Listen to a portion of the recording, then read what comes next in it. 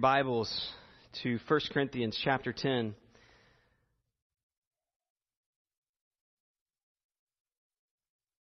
Verses 14 through 22.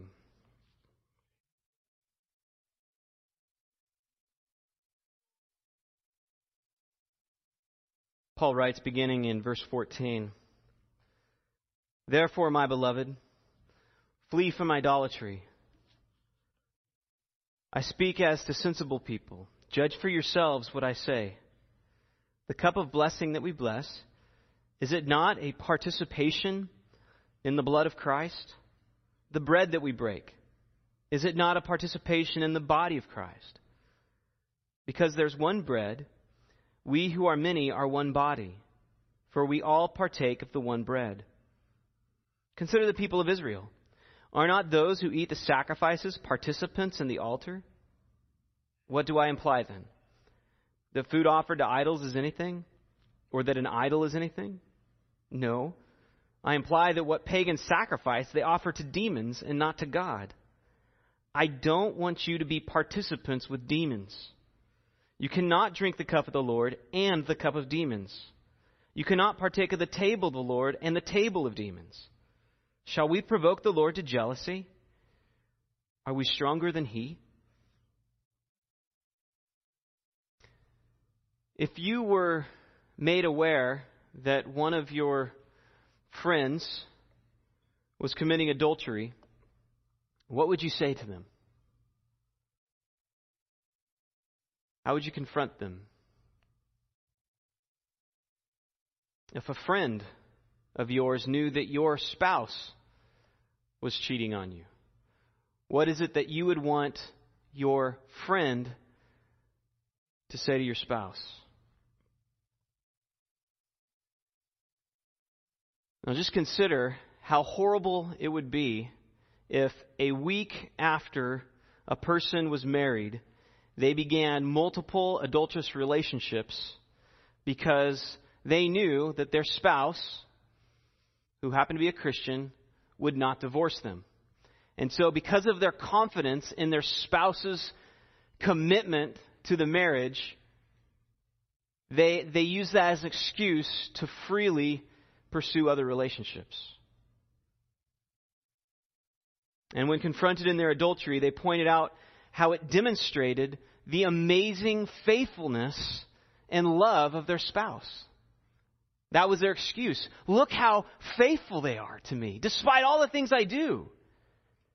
Doesn't it exalt them?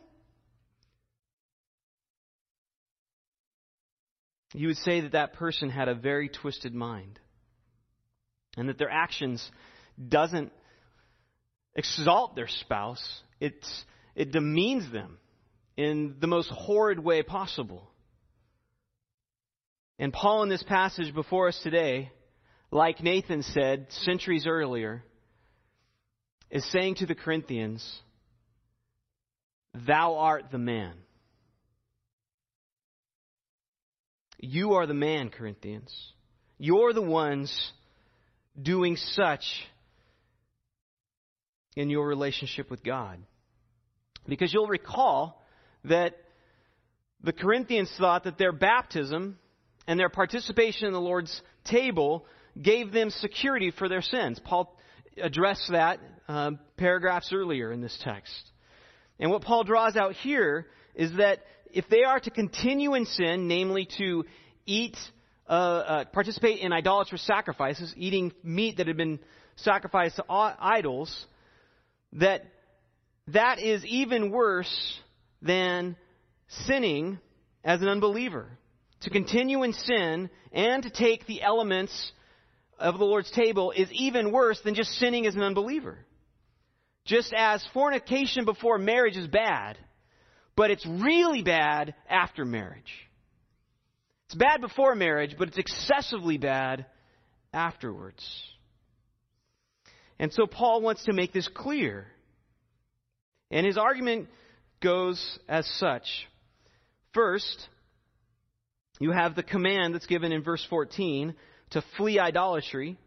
And then in verses 15 through 22, he explains this command. He explains why they need to flee idolatry, why this doesn't work as a Christian.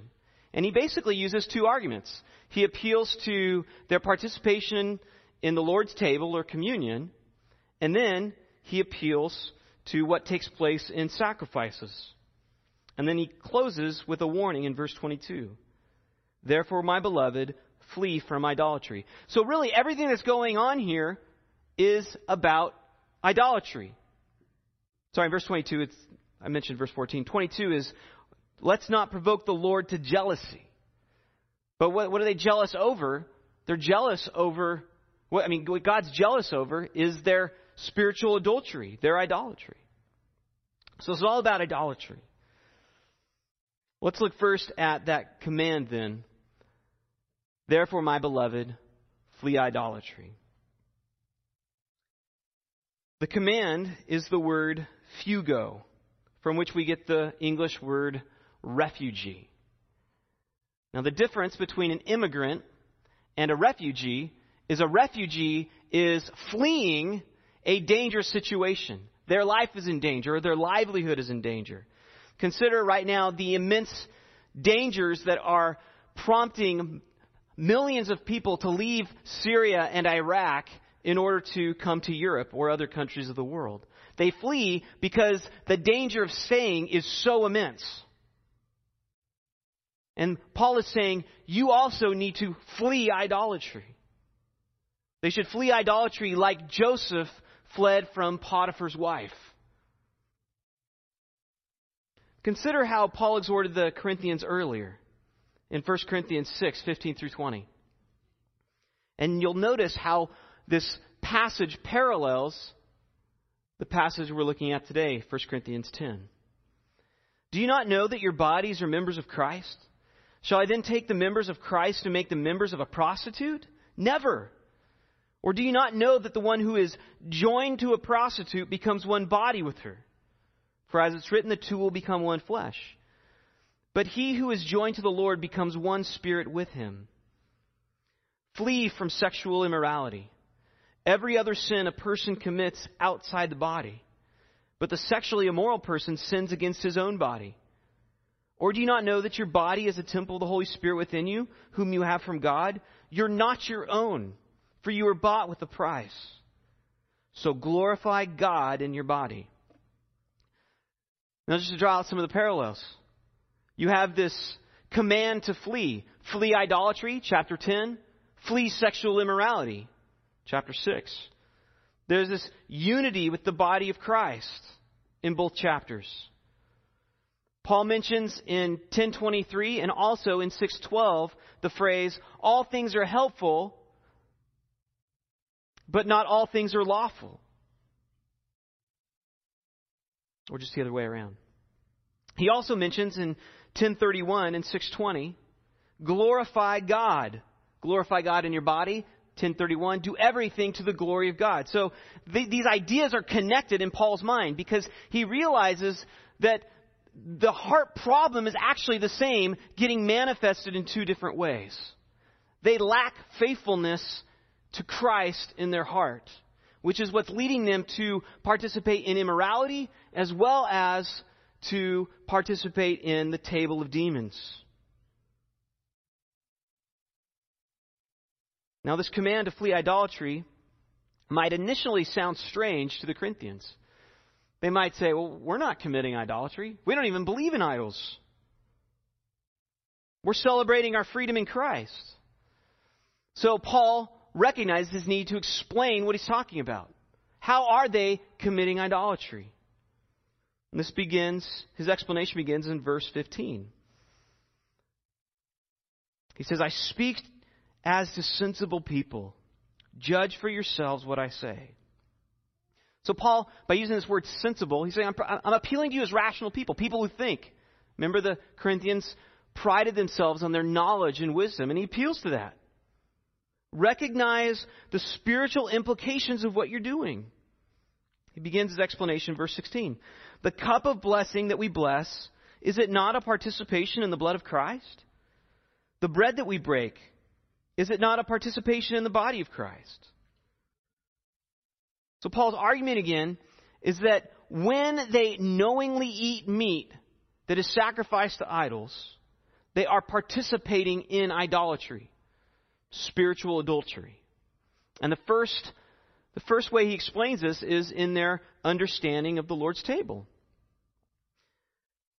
Now note, the key word in this section is the word fellowship, translated participation in the ESV. It comes up four times. And it's the word koinonia. It happens to be one of my very favorite Greek words because of all that it conveys. And simply put, koinonia, usually translated fellowship, means to share something in common with another person. Now, it's a very simplified definition of it. It has massive other implications, but let's just stick with that. To share something in common with another. Now, at the very beginning of the letter, at the very introduction, Paul writes to the Corinthians and describes them as those who have fellowship with Jesus Christ. And I draw that out because what it shows is the Corinthians are defined as those who are in fellowship with Christ. It defines their new nature as being Christians. They have fellowship with Christ. And a number of times already in the letter, he has emphasized that because they're one with Christ, what happens to them happens to Christ. When they engage in sexual immorality, they're bringing Christ along with them. When they insult and slander one another, they are tearing down Christ's body. So they have fellowship with Christ because they're united to Christ.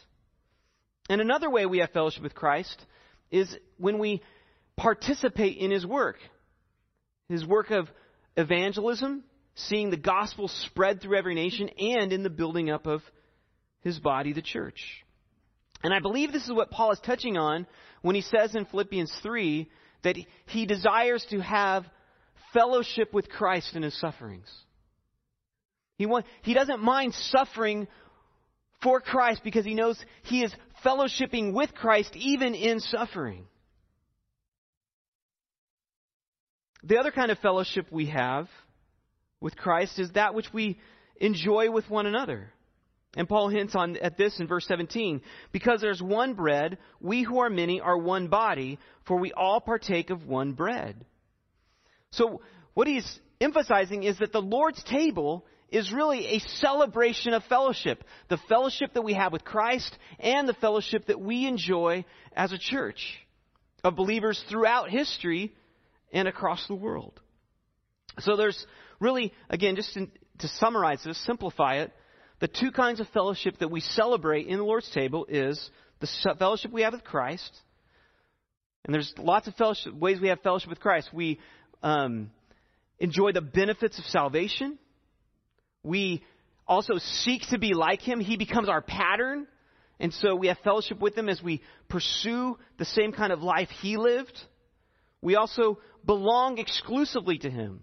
And that's one of the main emphasis here of our fellowship. We are His.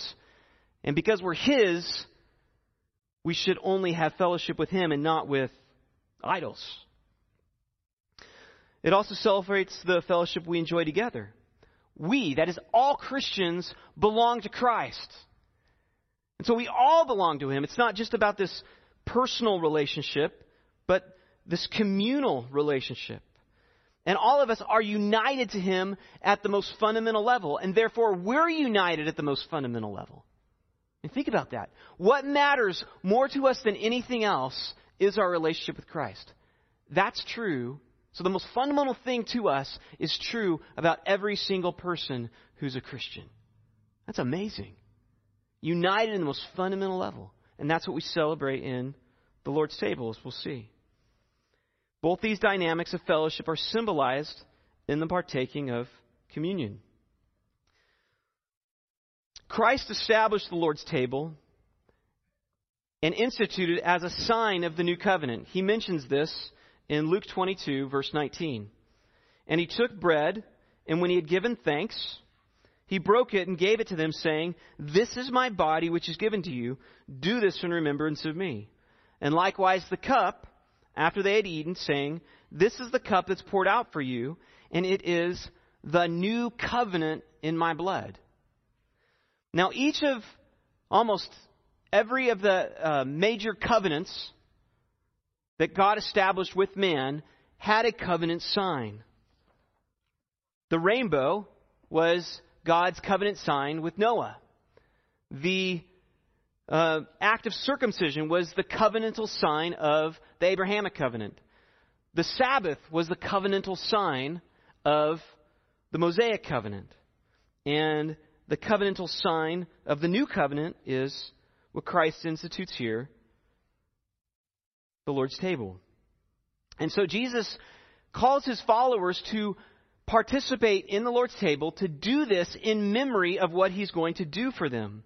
Since his body would be broken like bread, and his blood would be poured out as an atonement for sin, cleansing them and sanctifying them, they were to take these two elements in memoriam of what he will do for them in the new covenant. And Jesus was borrowing imagery here from old covenants, from the Old Testament. You might remember the covenant meal that Israel celebrated on Mount Sinai when God established the Mosaic covenant with Israel. In Exodus 24, remember what takes place. Beginning in verse 9, you have Moses, Aaron, Nadab, and Abihu, and 7 of the elders go up to Mount Sinai. And it says, there was under his feet, as it were, a pavement of sapphire stone, like the very heaven for clearness. They see God, the presence of God on the mountain. And they're surprised because they're not killed. It says in verse 11, he did not lay his hand on the chief men of the people of Israel. They beheld God, and notice, they ate and drank. What they ate and drank was the covenant meal. They ate the meat of the oxen that had been sacrificed, that had been offered up as a sacrifice, symbolizing the covenant they had with God. And immediately before this covenant meal, Moses sanctified the people through the blood of the oxen that they were offering up, just as Jesus sanctifies those in the new covenant with his blood. And Moses took half the blood and put it in basins. Half the blood he threw against the altar. Then he took the book of the covenant, read it in the hearing of the people, and they said, all that the Lord has spoken we'll do, we'll be obedient. And Moses took the blood and threw it on the people and said, behold, the blood of the covenant. Recognize that wording. That the Lord has made with you in accordance with all these words. And Jesus says at the Lord's table, in the upper room, he says, this is the blood of the new covenant, which is being poured out for you. So Jesus institutes these two elements in order to recall his work, bread and wine, what Paul refers to as the cup of blessing and the bread that is broken. The cup of blessing is the word blessing is the word eulogeo, from which we get the word eulogy. And as translated, it means to bless or to ask God's blessing on something or to offer thanksgiving. It's also the word where the Roman Catholic term comes from, the Eucharist. Giving thanks before partaking is what's being conveyed here. Now, the blood of Christ, this blood that's being offered up in memoriam of Christ's sacrifice. And the cup represents this blood of the new covenant. And again, as just with the Mosaic covenant, blood has a sanctifying effect. Blood symbolized the cleansing of Israel, that they could come into the presence of God. And then blood also sanctifies those who are in Christ permanently. And that's the main difference. So the people of Israel, they could be sanctified, they could be cleansed by the blood of a bull, goat, or oxen, but every time they sinned, they had to be sanctified again and again and again. But Christ's blood has a permanent effect. And Paul also notes in particular that because of this, it points to the permanent fellowship that gets established between us and Christ. We don't have broken fellowship with Christ because of his blood. It has a permanent effect. As he says in verse 16, the cup of blessing that we bless, is it not a participation in the blood of Christ? The bread that we break, is it not a participation in the body of Christ?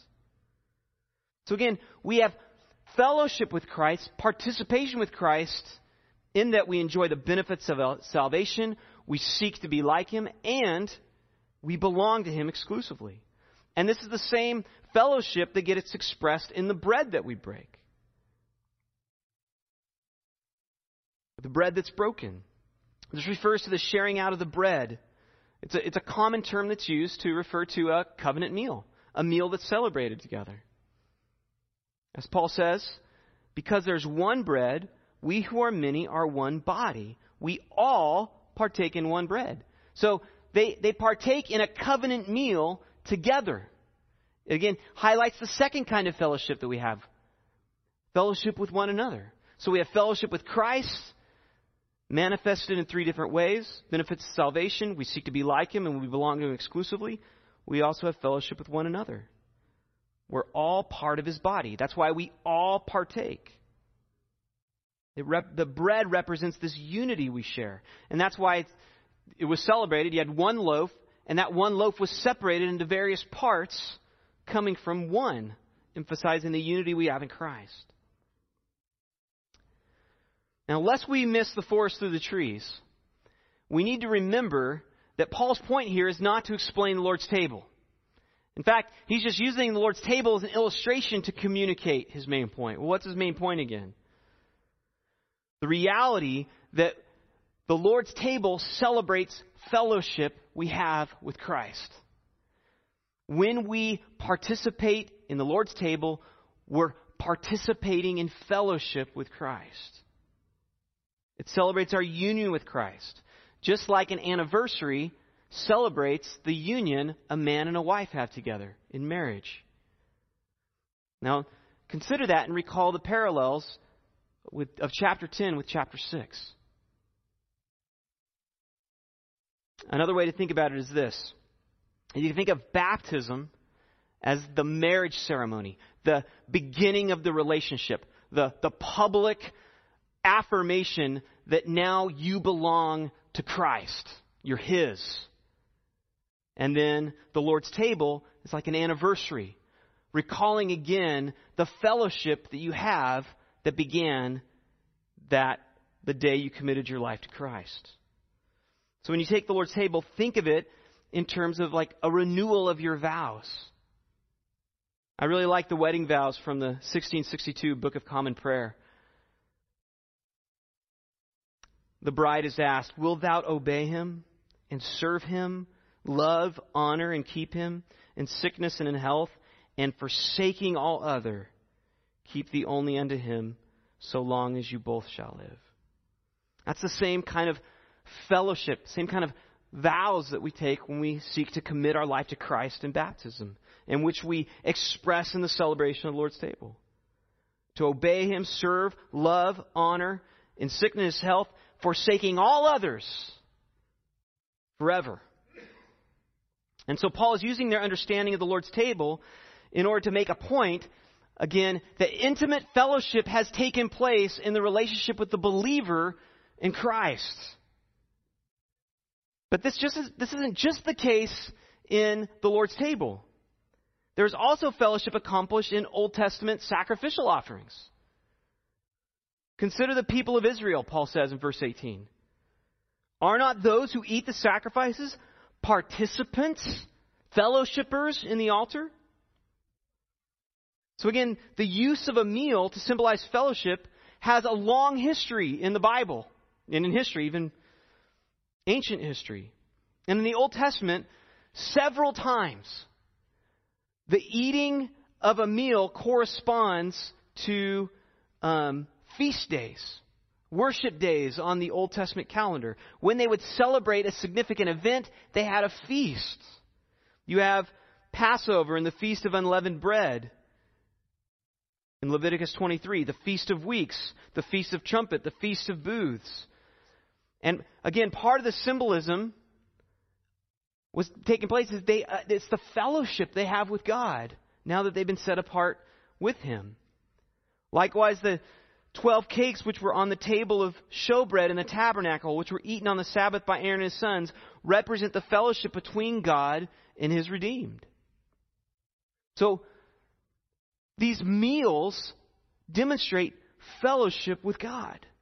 And Christ is just symbolizing that when he institutes the Lord's table. Because a shared meal was a common way of sealing a covenant. It's a way of showing we're not against each other anymore. We're united. Any kind of covenant that was made, even a military covenant, often corresponded with a meal of generals taking it together. And a person, when they ate the covenant meal or a sacrificial meal, would have an animal that's offered up as a sacrifice and as an offering, and then the meat of that animal was consumed by the offerers, applying the benefits of that offering to them. So Paul's point is, if it's true that fellowship takes place in the Lord's table, and in some sense there's participation in the offering that gets offered up that you consume, you're asking the benefits of that sacrifice to be applied to you. So if there's fellowship, there's some participation in the sacrifice being offered also, then why is it, Corinthians, that you presume that it's okay for you to participate in food that's been sacrificed to idols? Doesn't that have spiritual implications also? Now the Corinthians might respond, well, yeah, Paul, but idols aren't real. There's no such thing as an idol. There's wood and stone. But again, this would be like a husband saying that he's free to engage in physical intimacy with other women because he recognizes that in his heart that the only physical intimacy that really counts is intimacy with his wife. I really know in my heart that all that really counts is physical intimacy with my wife. So I'm free to go engage in other relationships as well. That's the logic that the Corinthians are using. Well, it's nonsensical. That's Paul's point. You can't have fellowship with Christ and fellowship with demons.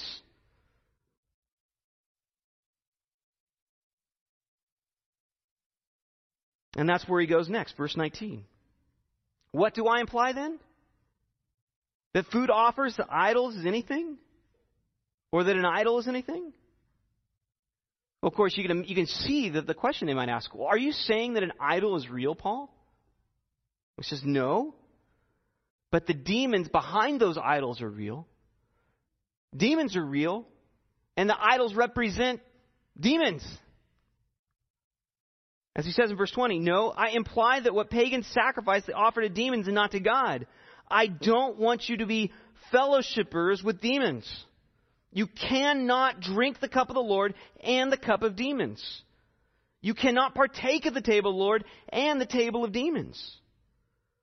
So again, this is stating the obvious. What a pagan offers up in sacrifice, he's not offering up to God. He's offering it up to a demon.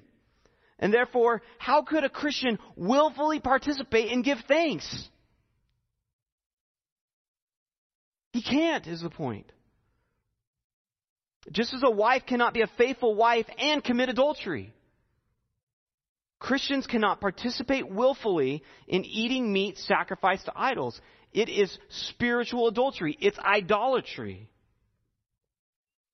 And so in summary, the command is flee idolatry. Have nothing to do with it. You belong to Christ exclusively. Don't toy with idolatry in the least.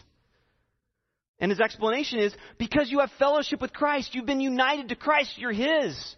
As is represented in the Lord's table, as is represented in covenant meals, in Old Testament sacrifices, and as you know what takes place in a sacrifice is offered up to a demon. Fellowship. If you're Christ's, you can't have fellowship with demons. And so this then brings him to his warning. You don't want to provoke the jealousy of God. And that's the danger in idolatry. Shall we provoke the Lord to jealousy? Are we stronger than he? Now notice, Paul's not concerned about demonic influence, the danger that demons might present to Christians. Paul's not worried about what the demons might do to them, but what God might do. Think about that. And also hear the strength of the warning. Are we stronger than he? What is God assuming what is Paul assuming God is going to do with this strength?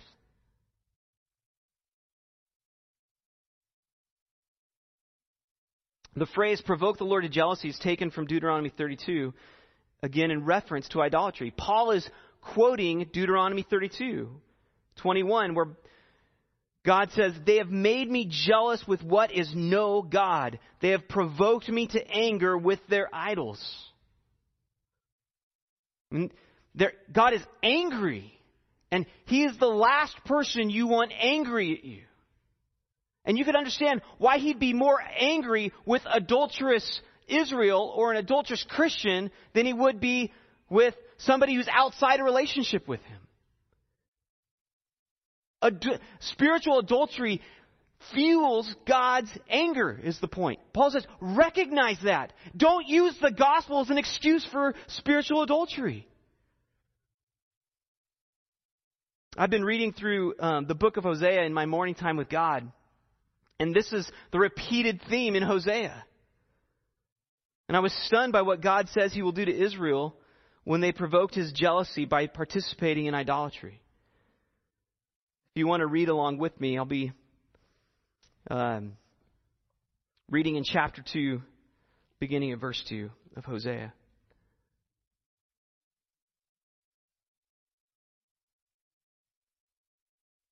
Plead with your mother, plead, for she is not my wife, and I'm not her husband, that she put her whoring from her face, and her adultery from between her breasts. Again, he's speaking of Israel. Lest I strip her naked and make her as in the day she was born, and make her like a wilderness, and make her like a parched land, and kill her with thirst.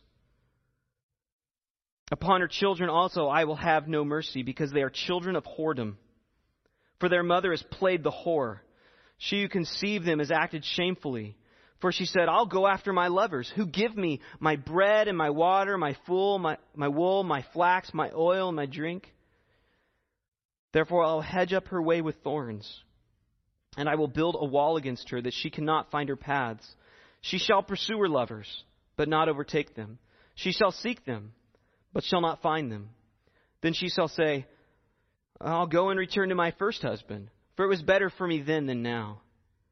And she did not know that it was I who gave her the grain, the wine, the oil, who lavished on her silver and gold, which they used for Baal. Therefore I will take back my grain in its time, and my wine in its season. I will take my wool and my flax, which were to cover her nakedness. Now I will uncover her lewdness in the sight of her lovers, and no one shall rescue her out of my hand. And I will put an end to all her mirth, her feasts, her new moons, her Sabbaths, and all her appointed feasts. I will lay waste her vines and her fig trees, of which she said, these are my wages, which my lovers have given me. I will make them a forest, and the beasts of the field shall devour them. And I will punish her for the feast days of the Baals, when she burned offerings to them, and adorned herself with her ring and jewelry, and went after her lovers, and forgot me, declares the Lord. Now recognize, God has no problem calling a spade. Or to use His language, a whore a whore. And yet, He also makes so clear in the book of Hosea, if Israel seeks to repent from their sins, seeks to draw back to God, forsakes their idols, comes to Him, He will abundantly pardon. He says this in chapter 5. For I will be a lion to Ephraim and a young lion to the house of Judah. It's describing judgment. I will tear and go away. I will carry off, and no one shall rescue. Then in the next verse, I will return again to my place until they acknowledge their guilt and seek my face, and in their distress earnestly seek me. So what does God want? He wants them to come back to Him. He doesn't want them to play the part of an adulteress, but to love Him with all their heart, with all their soul, all their mind, with all their strength. And when we get baptized and when we participate in the Lord's table, we're saying, everything about me is yours, God. I have no other lovers, spiritually speaking, besides you. And that's what God wants from us. As Paul says earlier in 1 Corinthians 10, draw near to God, He'll draw near to you. What was the language he used? Going back to 1 Corinthians 10 that we saw last week. God is faithful. He will not let you be tempted beyond your ability. With temptation, He will also provide the way of escape that you may be able to endure it. His point is, don't follow your cravings. Don't follow these things that are tempting you to idolatry. Resist them. Firm in your faith, understanding God will take care of you. Don't go running after these other lovers. Trust in God. Remain faithful to God. He is faithful and will help you. Don't participate in idolatry. Now, in our culture, we're not under the same sort of temptation the Corinthians faced. I doubt any of us have been tempted to eat meat sacrificed to idols recently. So how does this apply to us? Well, I think 4 things come to mind. First and foremost, the obvious, flee idolatry. The gospel does not give us freedom to worship anything but Christ. Any more than a marriage gives somebody freedom to commit adultery. So if something is stealing your heart and your affections, your identity, where you find your value, it needs to be repented of. If you don't repent, that's the warning is applied to you. There will be massive ramifications. As James says in James 4:4-5, you adulterous people, do you not know that friendship with the world is enmity with God? Recognize the connection. Friendship with the world, adulterous people. Therefore, whoever wishes to be a friend of the world makes himself an enemy of God. It doesn't exalt God in His grace. It disgraces God. Or do you not suppose it's to no purpose that the Scripture says He yearns jealously over the Spirit that He's made to dwell in us? God is jealous of us. As 1 John 5:12 says, John concludes all of 1 John. The last words he says in his letter of 1 John is he says, little children, keep yourself from idols. What's he talking about? It's the first time idolatry comes up in the book. Well, he's drawing on what he said in 1 John 2:16. Do not love the world, all the things in the world, the lust of the flesh, the lust of the eyes, and the pride of life. And the Corinthians were literally pursuing the lust of the flesh, lust of meat, sacrificed to idols. Secondly, second application, the gospel does not give us freedom to violate our conscience. We're not free to participate in any sinful practice. We're not. We don't have that freedom. We are free to worship Christ with our life. That's the freedom that we've been given. To be free from our sin. To indulge in any sinful practice is to slap God in the face. Thirdly, although this text is not primarily about communion and Lord's table, it does remind us, it does demonstrate some of the significance of the Lord's table. We need to recognize that when we partake of the bread and the cup, we're recalling the unity that we have with Christ. We share fellowship together with Him. And not only that, we share fellowship with one another. Christianity is not just about us as individuals pursuing Christ. We pursue Christ together. Christianity is about a communal relationship. You're a part of the church. So when you get saved, it's not just about you and your personal relationship with God, though there is a relationship there. It's primarily gets expressed in your participation in the body of Christ. And that's what's, again, demonstrated in the breaking of the bread. Fourthly, Paul's main application. Bummer. Oh well. Fourth application, you probably saw it. is what we saw from the preceding section, which we looked at last week. You don't have to fall away when you're tempted. You don't have to fall away. God is faithful if you draw near to Him and cling to Him in faith. You will be sustained. You don't have to follow your cravings. If you're faithful to God and trust in Him, you will enjoy the blessings of fellowship with Him. However, if you are unfaithful, God will play the part of a jealous husband. Let's pray.